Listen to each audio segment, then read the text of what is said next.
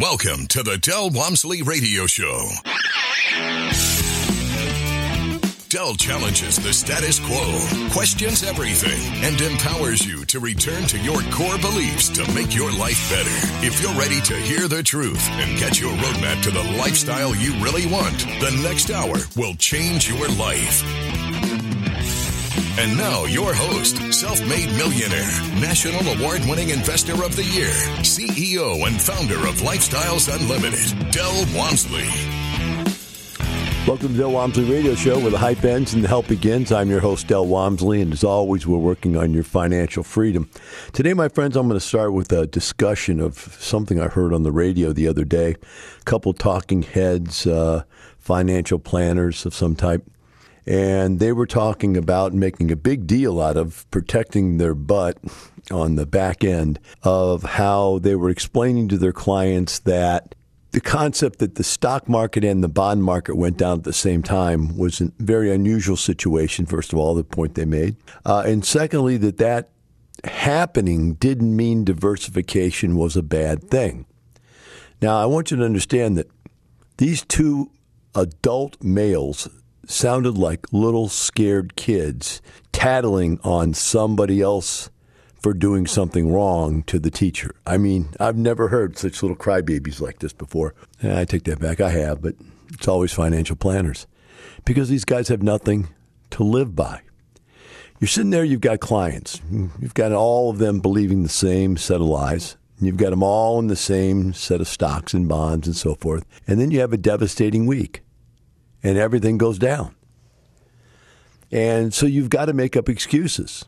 I always tell the story about a guy named Ben Stein who was on the radio station with another guy who's been since taken off the radio for lying, lost his securities license for lying or misrepresenting or whatever you call it, but they took his license and took him off the radio. And Ben Stein and him were sitting there talking about the fact that, I'm not embarrassed that I lost 40% of my clients' money.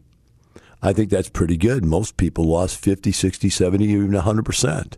So to only have lost 40% of my clients' money was a pretty good situation. I had to just lose my mind when I heard that the first time. And, look up Ben Stein. He's somebody supposedly pretty important. I don't know why, but he's done a lot of different things. But he definitely sounded like a burnt little crybaby that day. So let's talk about what I'm talking about. These guys were arguing over really a couple of points. Point number one was the bond market and the stock market don't usually go down at the same time. Point number two is that's why you diversify your portfolio. You have a little bit of stocks and a little bit of bonds. Hopefully, if one goes down, the other goes up. And point number three is that if that does happen, it doesn't happen over the long haul. And so over the long haul, you'll come back and everything will be hunky-dory, peachy keen again. So let's start with the first one. Conventional wisdom says that a bond, which is a debt instrument, has safety because if you hold on to the bond to the very end of the bond, you'll get back whatever it is. If it's a $1,000 bond, you get back the $1,000. Doesn't matter how many times the price of the bond has gone up and down, up and down, up and down for 10 years, whatever the bond length is. At the end, you cash it in for the original $1,000. So that's security. During that time, the bond pays a coupon amount of interest. So that's security. You're going to get an interest payment each and every month or quarter or year, however it's set up. And that's security. So bonds are considered safe. Now, what is the unsafe part about bonds? The short term. In the short term, if interest rates go up, your bond doesn't pay anywhere near where that money should be getting paid. And so the value of your bond goes down. And what happens is you lower the price of the bond to make the bond yield the higher interest rate. Or conversely, you don't sell your bond and you hold on to it and you're earning 1% when everybody else is earning 5%. So there's risk. There's financial risk in a bond, even though it's considered a safe instrument. Now let's look at the other thing, the stock market. Stock market has no safety. The only way you make money in the stock market is if the stock goes up in value. You can lose just as much money as you make by the stock going down in value. So it's a very risky environment. However, supposedly, over X number of years, 20, 50, 100 years, whatever it is, the stock market has proved to outperform the bond market in overall yield. All right? So this conventional wisdom looks like this. Let's say there's an environment where people are not feeling safe about the stock market. Very little security. They take their money out of the stock market, which makes the stock market go down in value. And then they put that money into bonds because they're seeking safety. So as they seek safety, they go after bonds. When you pump a lot of money into bonds, bond values should go up because you've got more money chasing fewer instruments. That's the conventional wisdom. And vice versa, the other way around. When the stock market's doing great, people want to get out of bonds because they want their money back. They pull a lot of money out of bonds, and the value of bonds goes down, and the stock market goes up. That's the conventional wisdom. They're supposed to be sort of like a counterweight against each other. And so by diversifying and having part of your portfolio in one, part of your portfolio in the other, then your portfolio kind of just sits there. So today we're going to talk about diversification in a lot of different ways, but let's start with this diversification idea. The only reason people use diversification is because they don't know what's going to happen. They have no idea what's going to happen. And because they have no idea what's going to happen, they figure, I can't risk losing everything, so I'll spread it all out. So if I lose something, I only lose a little bit here or there. The problem with that theory in the stock market and the bond market is that these markets move generally in unison. So in other words, you could have 20 different stocks, but the whole stock market could go down. And so you spread out over all these different stocks, the whole stock market go down. Now that's a little bit different in real estate because if I have real estate in 20 different cities, real estate is local. In general, real estate is local. And so you may have one market having a problem. They lost some employment. They had a hurricane. Something occurred that created a problem in one market that doesn't affect other markets at all.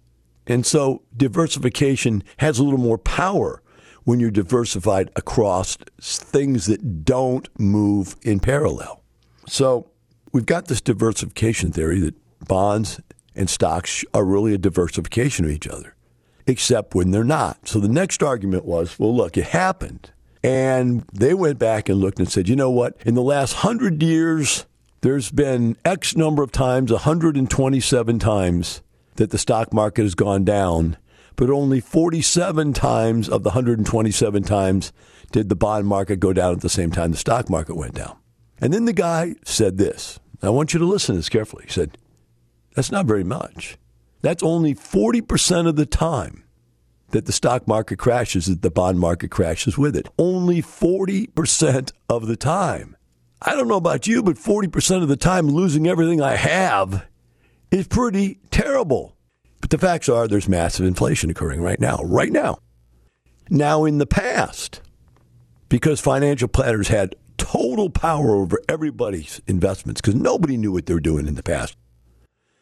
You were in a 401k, you were in an IRA, and they were controlled by somebody else, or you had a financial planner. Nobody really took care of it unless it was minuscule, I like that word better, minuscule amounts of money that they had in their savings accounts, which mean nothing to the overall economy. And so what happens is that people now are on top of all this stuff. And so are the financial planners, and so is everybody else. And they're all going, you know what? We're at the precipice of what could be a gigantic crash because of what the Democrats are doing. Every move that the Democrats have made since they've been in power, since Joe Biden got voted in, has done something to destroy the economy. Every one of them. And so they know that. Now, by the way, I'm not trying to tell you not to be a Democrat. I'm not trying to tell you to be a Republican. I don't care what you are. I don't care. I'm just telling you what the facts are. Being that I'm neither of those puts me in the position to be able to see with open eyes what's going on here. So people are understanding that there may be a giant stock market crash, but they really don't want to go get into bonds because if inflation continues, those bonds are going to become worthless. So what are they buying? Where's that money going this time? Well, 30 years ago when I first started doing these radio shows and started Lifestyles Unlimited, nobody knew about real estate. Everybody thought it was taxes, tenants, toilets, bad tenants, drama, doing your own painting and your own plumbing. That's what people thought real estate was. They never thought of it as an investment class. Only rich people thought of real estate as an investment class. And now that's not the case. I've been teaching syndication now for 25 years. I didn't teach it the first 5 years I was in the deal. I taught single-family houses and then small apartments. But then I started teaching syndications, and now we have 50,000 clients nationwide. And I've had 2 or 3 or 4 other people come out of my training program and roll out and try to duplicate my program. And they're out there teaching syndications. And all those people have people following and listening to us on the radio every day all over the country now in all 50 states. And those people have other people. They're just trying to do them like, buy over the internet. I'll just figure out how to do it myself. And they're doing syndications. And so now real estate syndications are everywhere. Used to be the only real estate syndication you could get into was like a REIT. But that's not the case anymore. There's tens of thousands of these things out there. And they're easy to get into now. And so what's happening is that people are moving their money out of the stock market and out of the bond market on the same day and putting it into real estate. Real estate values just keep going up and up and up and up. Why? Inflation. Inflation makes everything go up, and real estate's no different. So we get the hard dollar effect of inflation on real estate. Rents go up, inflation, but mortgages don't. Because once you lock in a mortgage, the interest rate can't go up on that mortgage. It's locked in. So you're buying money at 2 and 3% interest rates when people are paying 5% interest rates to get it later on. Yours is locked in, and you own something that's gone up double in value over the last couple of years. Whew. You can see how a lot of people want a piece of that. And you can see how it's destroying people's confidence in the stock market and the bond market. But these guys that were on the radio couldn't come up with that. They couldn't even figure that out. They couldn't even come to the conclusion that something different is happening here now than when they started, when all there was to choose from was stocks or bonds. But now there is. And now people are taking that alternative. And real estate's going up, up, up, up, and up. It's amazing. It really is. So, what do you think is going to happen? Do you think there's inflation? Think about what you think. Do you think there's inflation?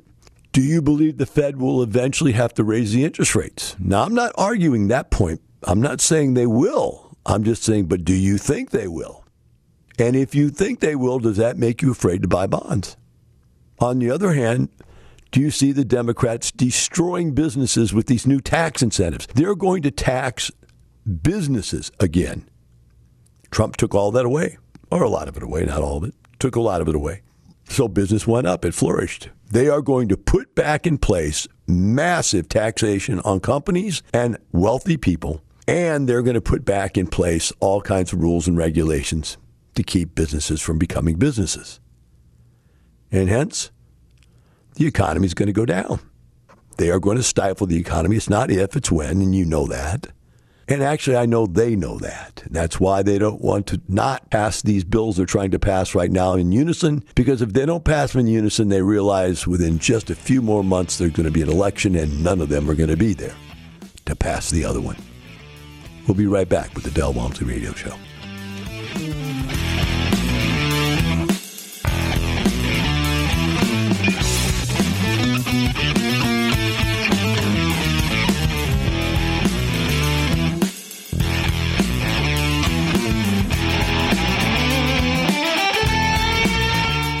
I was at a seminar one time and a guy was sitting up there and he was saying, what you really need is you need the young, aggressive entrepreneur people to go out there and take that money and invest it with them. I walked up to the front of the stage and I said, hey, I'm that guy you're talking about that should be mentoring these people on how to do this.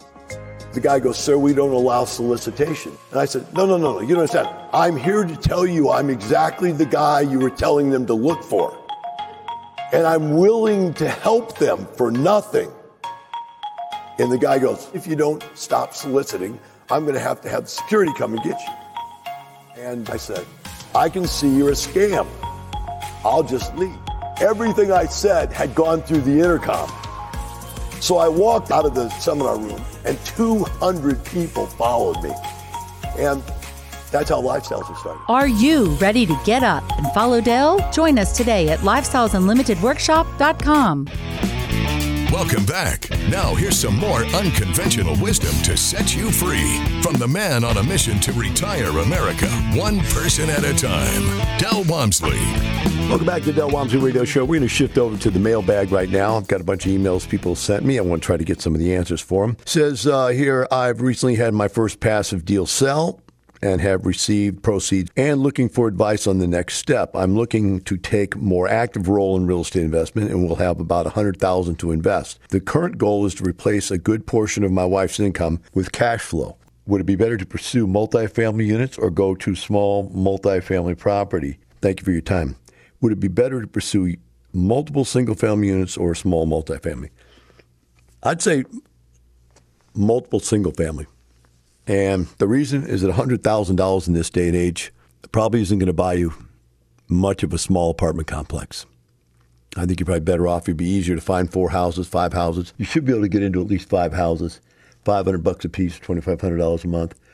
And I don't think you get that much more cash flow out of multifamily. Next email says, I'm 38-year-old preferred member hoping to retire from corporate America by age 40. So we're looking at 2 years here. I think that my good life has prevented me from getting to a great life, as you always say. I always ask people what gets in the way of a great life? A good one. Currently, I have 3 rental properties with a combined $148,000 in equity based upon my most recent Quest analysis. Quest is a property appraisal product. I have an additional $106,000 of equity tied up in my primary residence. So we're talking about here $250,000. I want to get to the next level. If I were to liquidate all of my current real estate holdings plus my primary residence, I would have about $255,000 in liquid cash before real estate commissions. If I were to take the amount and pour it into buying an apartment, I feel it would greatly help me reach my retirement goal by age 40. I was hoping to get your thoughts on the above. Maybe this would be ill-advised in the current market, or there could be some other focus I'm not considering. You know, you get up to $250,000 and you're at a point where you can buy a small apartment complex. And if you're really pushing to want to get out in 2 years, obviously $250,000 in net worth isn't going to get you there. So you're going to have to make some drastic moves. In this case, not knowing anything else about you, if it were me, I'd rather take the $250,000, buy a small apartment complex, because I could then go in there, and these small ones you can make some changes with them pretty quick. And you can make them worth a lot more and double your money. I've seen people double their money in 1 year to 2 years in the last couple of years, 1 to 2 years in these small ones. And if you're willing to do that, you're willing to buy this. And remember, 250 compared to the last one I talked about was 100,000. I don't think 100,000 is enough to get you somewhere. But 250,000, I think you can buy a small apartment complex and make those changes and get something done for yourself. Let's see what's next here. Del, I joined Lifestyles 18 months ago, and I have never quite understood how much to put into each deal and have invested at $700,000 in 12 different deals ranging from $50,000, $75,000, and $100,000 per deal. I'm about to come into $1.2 million, and I'm considering investing $100,000 in the next 12 deals, staying away from the smaller amounts. Your thoughts? I wrote back to this gentleman. I have never gone over $100,000 in any passive deal I've ever gone into. I put as much as $9 million down on a deal that I did, but I own it. I control it. I have no fear of putting large amounts of money into deals I own and control because I have the control to make sure they don't go down in value. Secondly, if I want out, I just simply sell them. So I have no fear of putting large amounts in deals I own. But when I don't own a deal, and $100,000 to me is the most I've ever put in, that's a minuscule amount of money. I like to have said that word twice today. It's a very small amount of money compared to my net worth, and I have no fear. I can totally sleep well at night, even if some one guy, one idiot out of 50 idiots blows a deal up and I lose $100,000. I can live with that. So in this case, I told the gentleman, I said, look, with $1.2 million, though, I would consider getting your own deal where you have total control and you can double it in value and you get all the benefits and you don't share them with anybody. He wrote back to me, he said, Del, I'm 81 years old. I don't want to do anything. I think passive is where I need to be. Well, in that case, then passive is where you need to be if you're 81 years of age. I understand that. I'm 65, and I don't like working either. So I get it. Here's the deal. $100,000 on $1.2 million is a fair amount to diversify. I think you'll be okay with $100,000 per deal. I look at it this way. When I was picking what amounts to put in, I would look to people and to deals. And if I thought the deal was weak, but I just wanted to try that investor out, I'd put in $50,000. If I thought that the deal was good, I'd put in $100,000. Conversely, got a brand new investor who's never done anything, I might only put in $50,000. Just, throw him a bone, see what he can do with it. See how he deals with you, how he sends you reports, if he's getting it done, whatever. The concept of spreading out the money, the diversification, like I said earlier, is different in real estate because what I was looking for in diversification was not to have any amount of money in any one person who could take it down. In the stock market moves independently of who owns that stock or that stock or that stock or that stock or that stock. The whole market moves in massive trends. In real estate, a piece of real estate moves because of what you're doing with it. During the COVID, when everybody else had problems with their businesses, the great real estate investors, the syndicators and lead investors, as we call them here at Lifestyles, that were good, had no problem. Only the very weakest of the syndicators had real challenges. And so if you had been in one of those deals, you would be very happy if you had a small amount of money in with that very weak syndicator. But for all the other ones, it's really no problem. So again, this allocation of resources, I think it's important if you're going to invest in these syndication deals that you spread yourself out in different leads and in different cities around the country. I even think different states is important.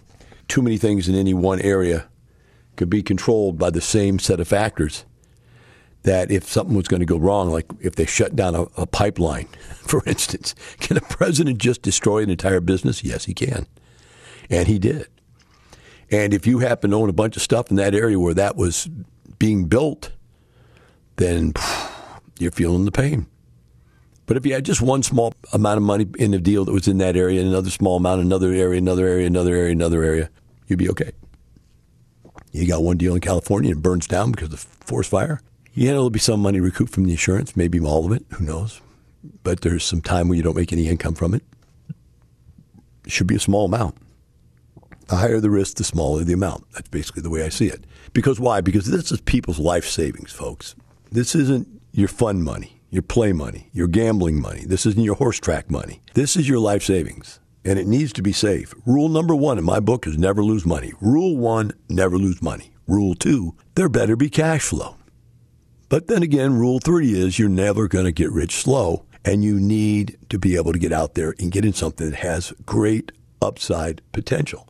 Without great upside potential, you're never going to get rich. Next email said we joined as preferred members 2 or 3 months ago after listening to your podcasts. I joined up my game into multifamily space under your model. Now listen carefully to what this says and what I say back to you.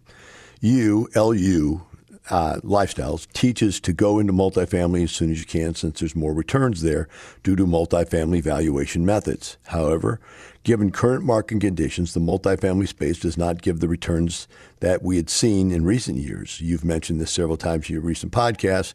You mentioned that multifamily can now double your money in 3 to 5 years. Before, we used to see it in 1 to 2 years. However, I still see plenty of deals in the single-family arena where I can still double my money every 1 to 2 years, plus the monthly cash flow. I currently have around $1 million in equity in 13 single-family rentals, which I started buying 2 years ago. So 2 years ago, she's already built up $1 million with equity, $250,000 cash from the recent sale of 2 rentals that I have, and $250,000 equity in my personal home, getting a HELOC next month. I need to double the $1.5 million or one more time to get to $3 million equity position that I can then concentrate on an 8 to 10% return to get my targeted monthly income between $20,000 and $25,000 a month. Currently, I have $7,000 to $8,000 a month in cash flow. Pretty good cash flow, huh? I can still find single-family deals that I can capture enough equity to double my money in 1 to 2 years, plus get the cash flow. I'm currently getting 15 to 20% cash-on-cash return since rehab and after rehab and rented. Once I concentrate on selling the ones with the low return on equity, and adding more single-family rentals, for every one that I sell, I can buy 3 or 4 more depending on the equity amount that would allow me to get the $3 million in equity. And I can go into multifamily to enjoy the economics of scale. Of course, the downside of this is there's more work to acquire 10 single families than one 10-unit, but I can comfortably buy 10 good, great single-family deals in 1 to 2 months.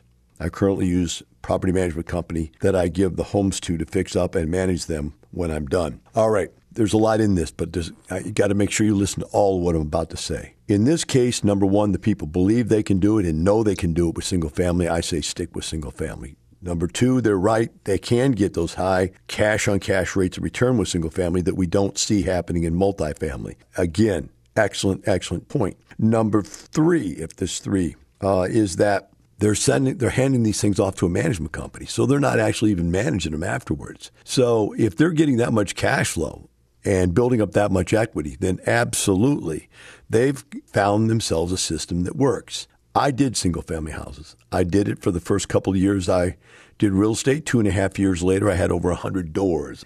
They were houses, single-family houses, duplexes, which are still considered single-family houses, and fourplexes, still considered single-family houses. I made my first $1 million all on houses. I see no reason why these people can't make their second and third $1 million on single-family houses. They seem to have a system down that works pretty well. One thing I would tell them to look at, though, is instead of selling these other houses, is see about just pulling some money out of them on the HELOC kind of thing or secondary loan or refinance as opposed to selling them, so they continue to hold all that real estate so it goes up in value as they continue to buy, because real estate is doing nothing but going up in value right now, and to give it away would be the wrong thing to do in my case. But if you do a 1031 as long as they last, if the Democrats don't get rid of it too, which is one of the things they want to pass in this bill they're trying to pass right now. I'm a new member and currently going through a workshop with Lee Reeves. I have questions on cap rate. I understand the basics, but I've also heard from the professional investor that higher cap rate may result in a lower purchase price from an investor, and a lower cap rate may result in a higher purchase price from an investor. Several comments from the visitors to their website thought, like me, would this be true, and vice versa? What's your opinion? Exactly the nature of what it is. A lower cap rate means people are willing to pay more to buy a piece of real estate, and get a lower cap rate is just the rate of return on a non-leveraged piece of real estate. And a higher cap rate means they're willing to pay less to buy that return, and so it means a lower price. You're absolutely right. But the one thing that they didn't talk about in this was the factor of risk, because cap rates many times are an indication of the risk involved in the deal. And the greater the risk, the higher the cap rate. The lower the risk, the lower the cap rate. So there was nothing about what they were talking about that was wrong.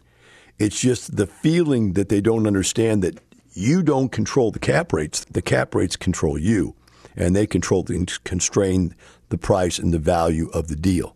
The only way you can do anything with a cap rate is by repositioning the product from a C to a B, or from a B to an A, and so forth, or backwards, go the other direction, destroy your property, and make the cap rate go up and make it worth less. Those are discussions for another day because they're full, long, and deep discussions. But the reality is that cap rates are real simple. Cap rate is the rate of return you earn on the property if you don't have leverage.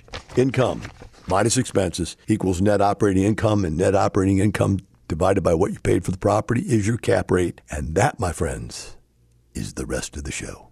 Hope you enjoyed what we went through today. I want you to think about that inflation. I want you to think about the situation of the economy, what the Democrats are doing to it, and think about where you want your money as you go to bed and sleep at night. Because remember, my friends, it's all about the safety. Rule 1, don't lose money. And for the rest of you out there, keep this in mind. It's not just about money. It's about a lifestyle. And there's no quality of lifestyle once you've lost your principal. If you lose your principal, if you lose your life savings, then everything else we talk about is mute. Because you're broke, you're poor, you're miserable. And you can't get it back when you're 60, 70, 80 years of age. So, my friends, rule 1, don't lose money.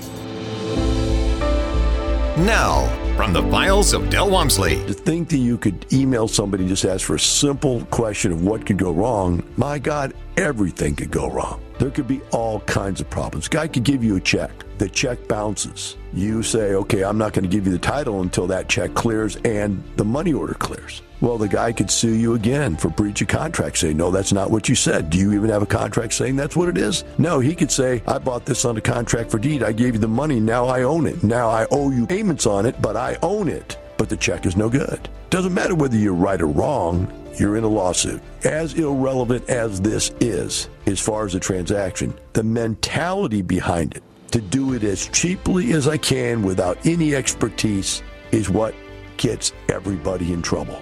They look it up on YouTube and they figure they can figure it out on their own, whatever, and they end up getting buried alive in some transaction somewhere along the way. Have a great day. We'll see you tomorrow.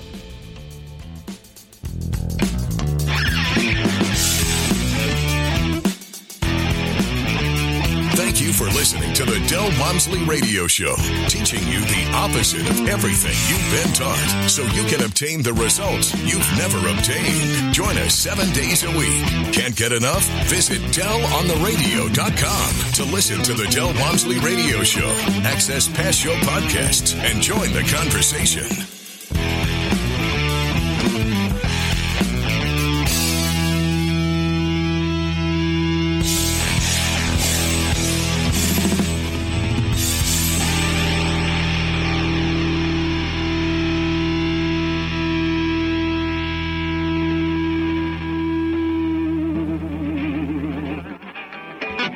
The information and opinions you hear on the Del Walmsley Radio Show are those of the host, Del Walmsley, his guests, and his callers, and do not necessarily reflect the opinions of this station, its affiliates, its management, or advertisers. The Del Walmsley Show is for entertainment purposes only. Please consult a professional regarding your personal investment needs. Nothing presented on the Del Walmsley Show constitutes an endorsement, recommendation, offer, or solicitation to buy or sell any product or security.